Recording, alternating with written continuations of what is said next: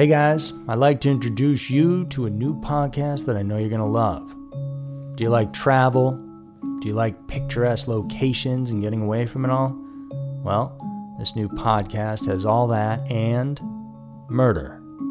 It's called Slaycation, and it's a darkly humorous look at murders and mysterious deaths that took place on vacation.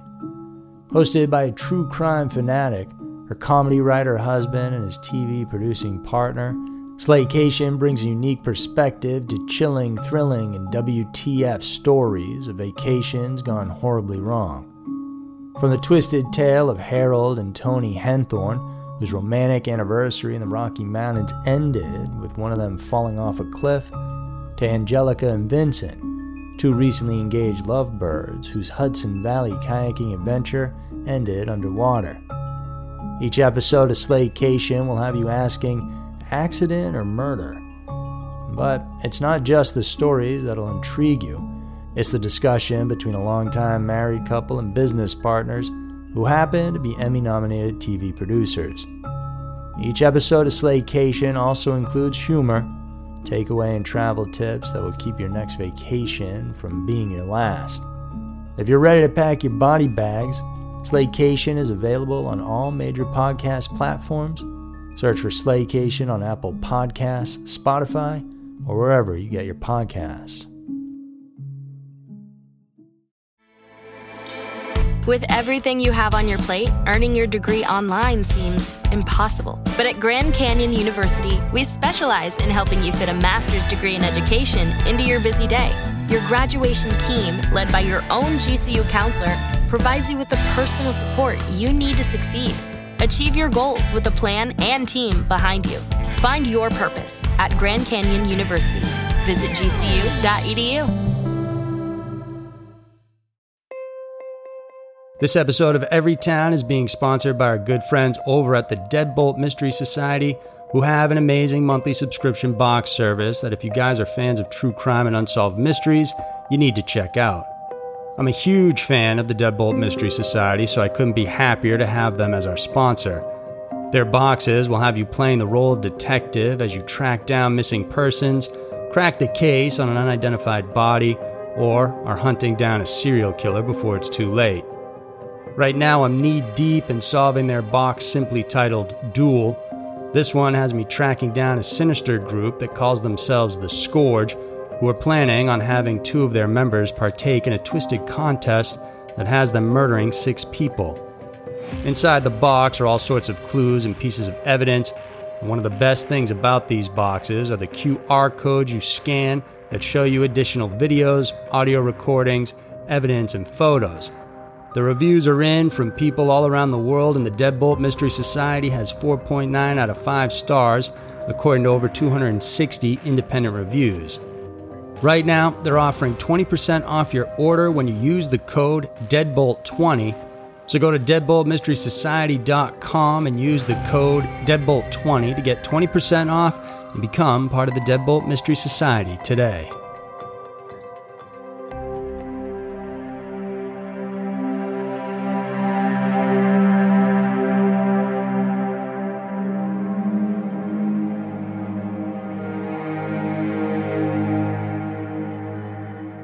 Every town has a dark side. In this episode, we head to Alturas, Florida, where we learn about the dastardly deeds of a diabolical poison murderer named George Trepal.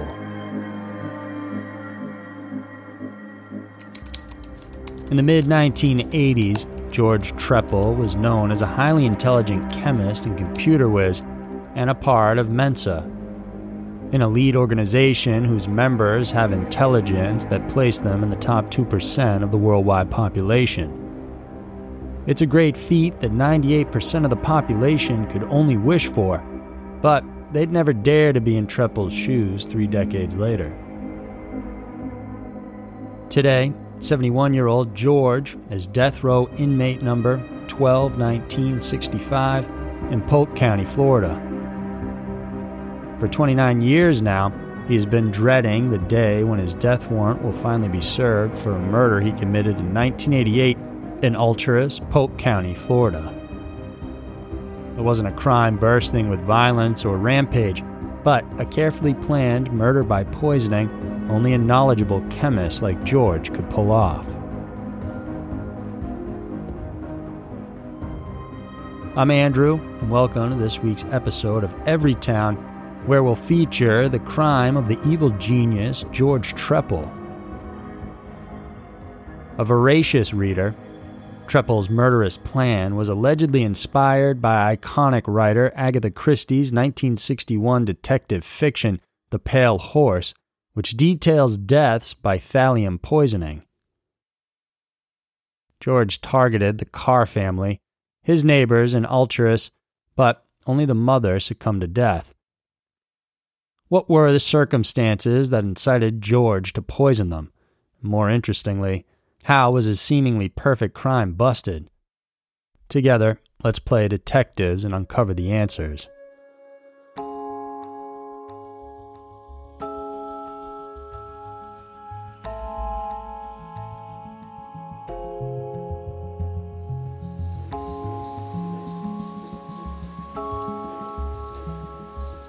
It was in 1982 when the 39-year-old George and his wife Diana moved into their two-story wood-frame house in Alturas, a small rural area in central Florida's Polk County. It was the perfect sanctuary for the reclusive and childless Trepal couple who valued their privacy. George, an only son of a New York salesman and an elementary school teacher, entered South Carolina's Clemson University in 1966 and studied chemistry for 2 years. He then worked as a chemist for one of the largest methamphetamine manufacturing operations in the Southeast and created computer programs for a living. His wife Diana was an orthopedic surgeon and a Mensa member as well. It was in a Mensa social event that they first met and hit it off right away, as it was a perfect meeting of the minds.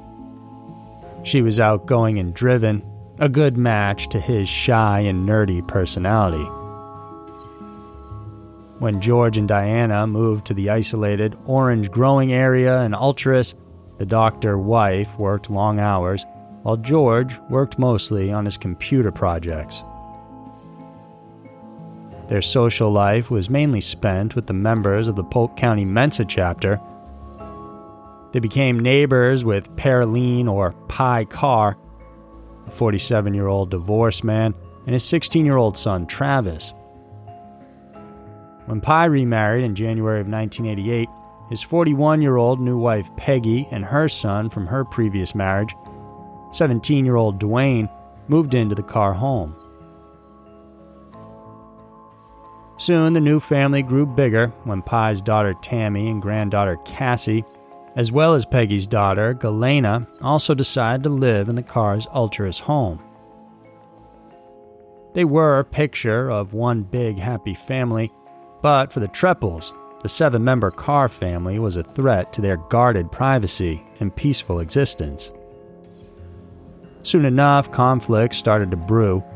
Most people deemed that their trivial tiffs didn't pose any peril. Pi thought so too, but not so much for the short, bearded, pot-bellied, thick eyeglass-wearing George Trepal, his silent demeanor hiding his dangerous mind.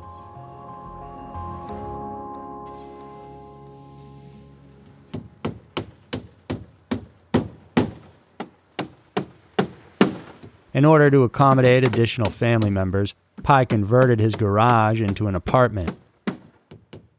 The construction triggered the first dispute between the neighbors. In March of 1988, George complained to the zoning board about the construction, and Pi was ordered to cease and desist until he received the zoning variance and obtained the appropriate permits. More incidents further annoyed the Trepal couple. They complained of the loud music and barking dogs coming from the Carr residence. There was also a long-running dispute over the sitting of a fence and damage that George claimed had been done to his garden by the Carr's 3 dogs.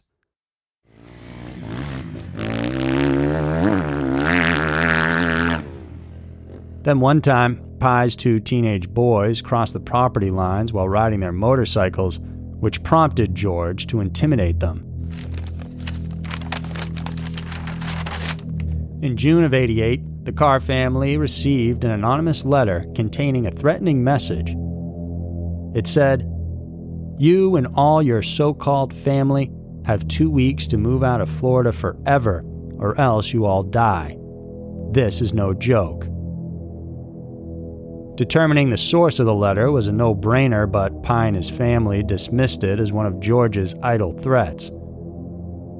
Peggy, though, was doubtful and warned her kids to be careful. In October, it was Peggy who figured in a spat with Diana. They engaged in a heated argument after Diana had confronted Peggy's sons due to their radio blasting too loudly. When Peggy came to her son's defense, Mrs. Trepal stormed off and shouted a stern warning. "You won't get away with this." Peggy didn't seriously mind it and moved on with her daily routine. It never dawned on her that Diana was mincing her words. Soon, the threats from their next-door neighbor became terrifyingly real and fatal in Peggy's case.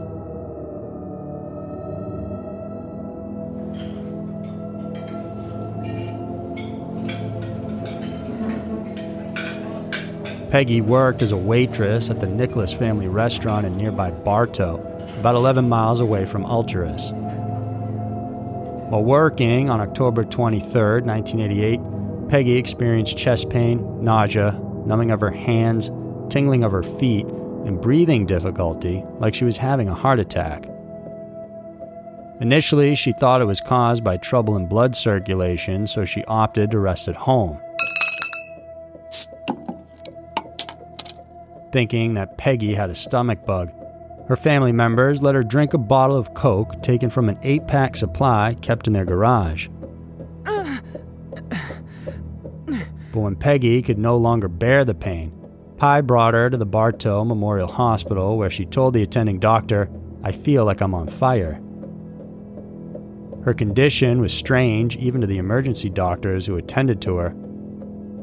They were in a quandary determining the cause and finding a solution to the bone-deep pain that Peggy felt.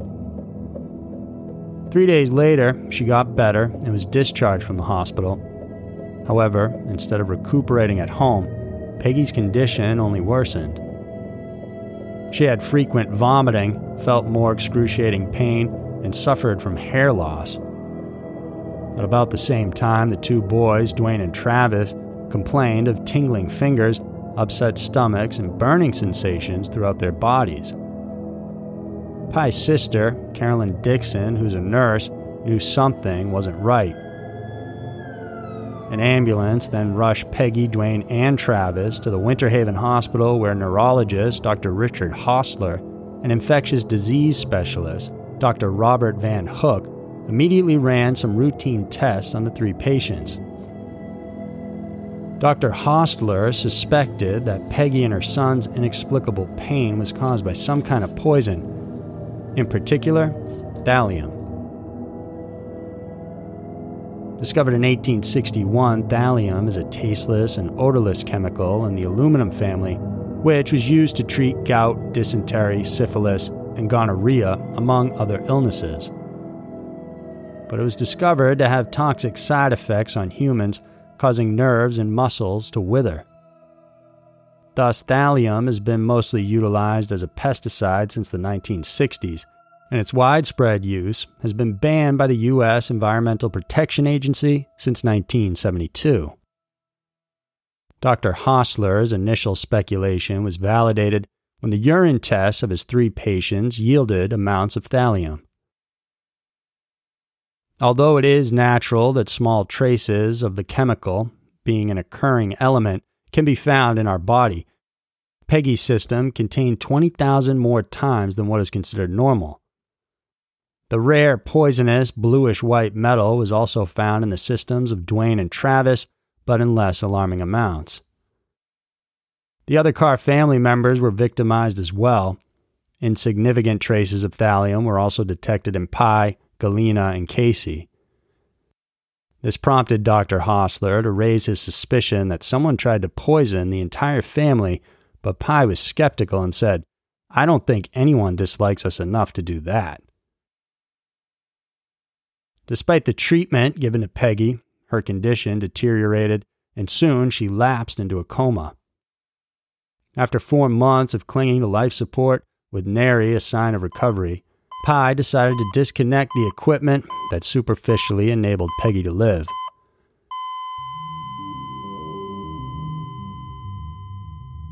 She died on March 3rd, 1989. Dwayne remained hospitalized for 2 months and Travis for 6 months, but both eventually recovered. Dwayne said that he had never experienced so much pain and suffering like he did in that 2-month period. Aside from being thankful for regaining his good health as well as that of his half-brother Travis's, Dwayne got to live on to know who had done the diabolical crime against his family and witnessed how justice was achieved for his beloved mother. It didn't happen overnight, but the long and winding investigation conducted by a determined team, especially of one courageous woman, was highly commendable. This is where the thrilling detective work begins, like pattern straight from the pages of an Agatha Christie best-selling novel.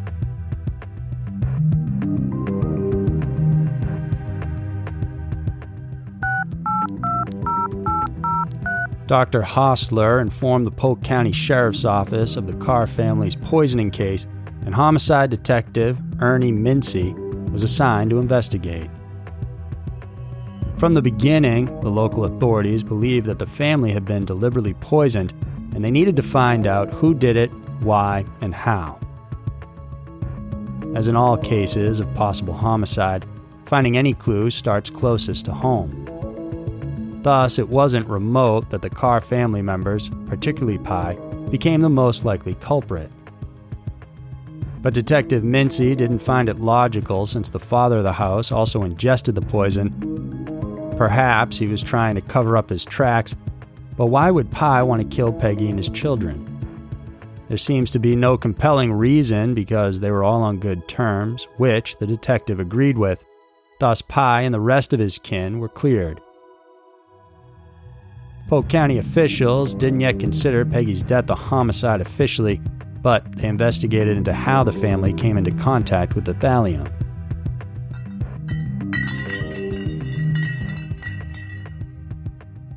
In November of '88, around 400 items from the Carr's residence, including empty Coca-Cola bottles from an 8-pack, were sent to an FBI laboratory. The residue at the bottom of 4 of those Coke bottles tested positive for thallium, and 3 unopened bottles were also sent to the lab.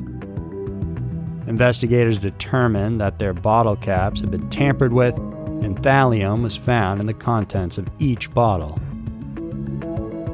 Coca-Cola officials claimed that they hadn't received any other reports of poisoning or threats related to tampering with the product. Thus, investigators, of course, found it questionable that an 8-pack of Coca-Cola would contain thallium in each and every bottle. At this point, Detective Mincy was joined by FBI agent Brad Breck from the Lakeland office. They asked the FBI's Behavioral Science Unit in Virginia to come up with the psychological profile of a poisoner. So what kind of a person should they target according to the experts? Their answer is an intelligent white male in his mid-30s who liked to resolve conflicts without direct confrontation, because poisoners are usually outwardly passive and find pleasure watching death from a distance. And this type of person would often leave a trail of threats. Pye then told Detective Mincy about the anonymous threatening letter they'd received. The detective found something intriguing on the envelope. It was actually addressed to Pye Carr in Bartow and not Alturas, which was the proper way to send a letter to a resident in Alturas with a home mailbox like Pye. And who else would know this quirky address system in the town? The town residents, no less, right? So who among the 600 Alturas residents wanted Peggy and her family members killed? By far, we can come up with the most likely suspect without much sleuthing done. But for true blue detectives, collecting solid evidence to substantiate the suspicion is the real hard work. Dozens of people from the Alturas area were interviewed by Mincy and Breck, but one man was put on their radar because he seemed to fit the poisoner's profile. George Trepal, the intelligent man deeply interested in science and technology.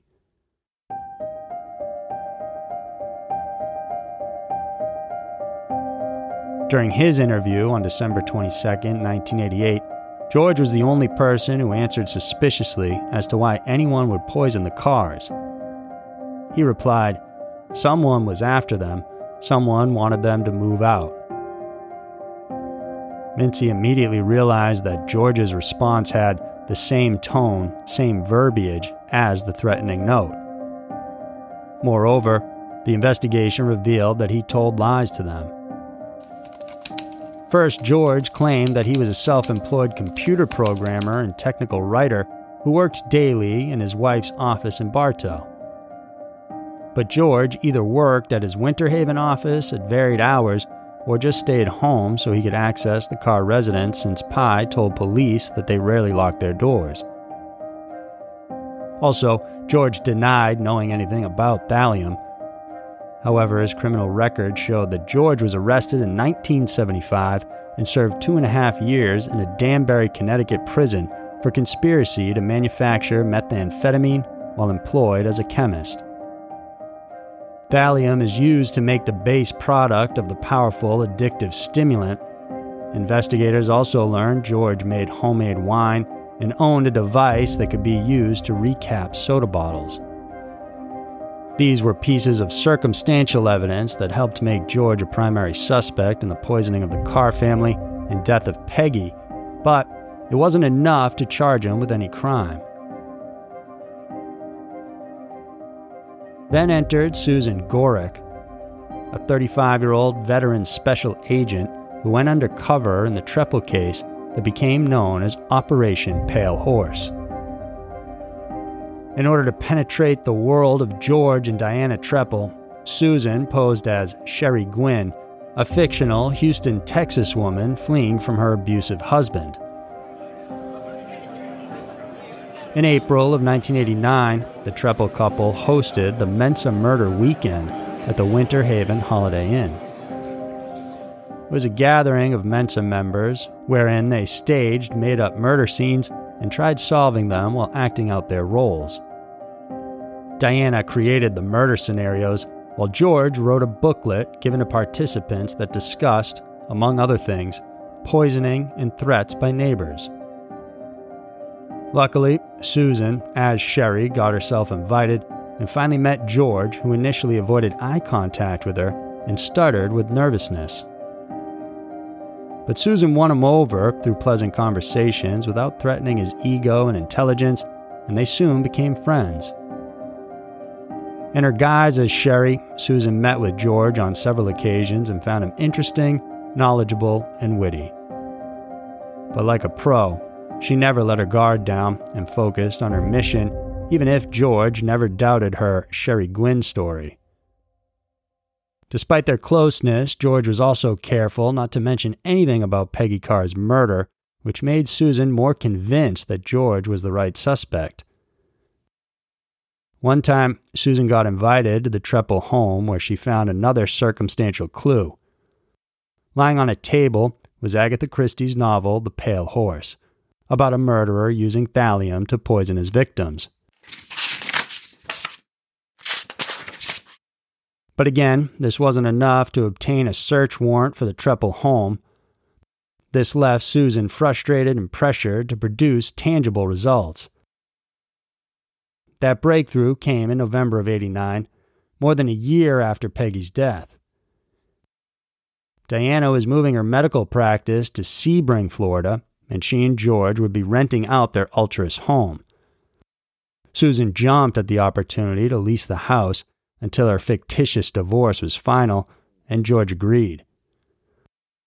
The moment Susan had the Trepal house to herself in December of '89, a team of crime scene technicians began searching for evidence that would link George to Peggy's murder and the Carr family members' poisoning.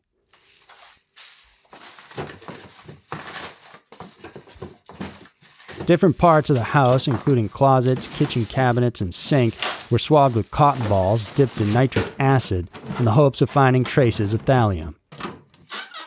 Then they found several small bottles containing residue inside them in the garage. The bottles, along with the cotton balls, were sent to the FBI lab in Virginia. They also discovered several chemical and poison-related books, and George's journal with his fingerprints on it had a photocopy from a book discussing thallium poisoning. The year 1989 ended, and January of 1990 was halfway done, but still, there was no word from the FBI about evidence linking George to the crimes. Growing more disappointed, Susan, still posing as Sherry Gwynn, decided to meet George in late January in Sebring to tell him about two detectives asking her about the murder of a neighbor in Alturas.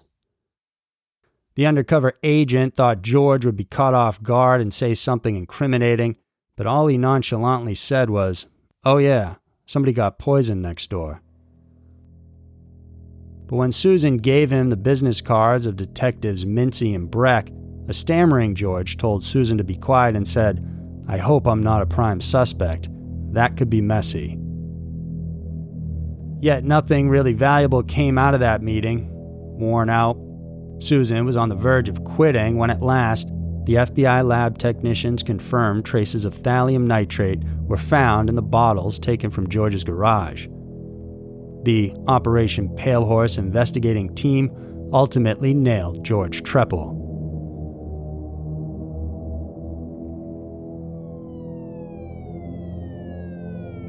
On April 7, 1990, authorities were finally able to say, "George Trepal, you are under arrest for the murder of Peggy Carr at his house on Lake Jackson in Sebring." In December that year, Polk County Assistant State Attorney John Aguero rolled out 4 weeks of witnesses and evidence to a 12-member jury. He described Trepal as a diabolical killer who perceived himself smarter than the police. In January of 1991, Susan Gurek took the witness stand and gave a damning testimony against George, especially her report of the discovery of the thallium-contaminated bottles from the Trepal's home garage. Yet, George maintained his innocence. His defense team focused on their argument that the prosecution's evidence against him was circumstantial. And in a desperate attempt to confuse the jury, their closing argument stunned the courtroom. There's just as much evidence, just as much reason to suspect Dr. Diana Carr as there is George Trepal, dragging their client's wife into the mess. On February 5, 1991, the jury nonetheless found George guilty of first-degree murder and 15 other counts, including poisoning food or water with the intent to kill and tampering with consumer products. 31 days later, he was then sentenced to death. The so-called Mensa murder was a case that pitted authorities against an ingenious and arrogant poison murderer who apparently fancied himself so smart that no mere policeman or woman could ever bring him down. But George Trepal also regrettably lost in the perfect crime that he himself plotted. Since March of '91, George has filed more than a dozen appeals to reverse his death sentence, the latest of which was in 2018. But they've all been rejected, and George continues to languish inside a 6x9 cell on death row in Florida's Union Correctional Institution. As for Pye Carr, he is ready to witness a lethal poison seep into George's veins until he breathes his last breath, just like how thallium excruciatingly took his wife's life. Pye said, "I still want to be there when he's executed."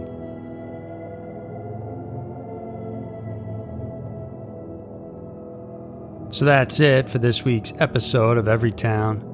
If you're interested in hearing more creepy stories that are currently happening in our world, then make sure to check out our Scary Mysteries podcast and YouTube channel, where each week we cover topical stories in our Twisted News segment, And every month, we have the strange and scary mysteries of the month. Tune in next week for another episode filled with scary, strange, and mysterious stories about every town out there. And who knows, maybe your town will be next.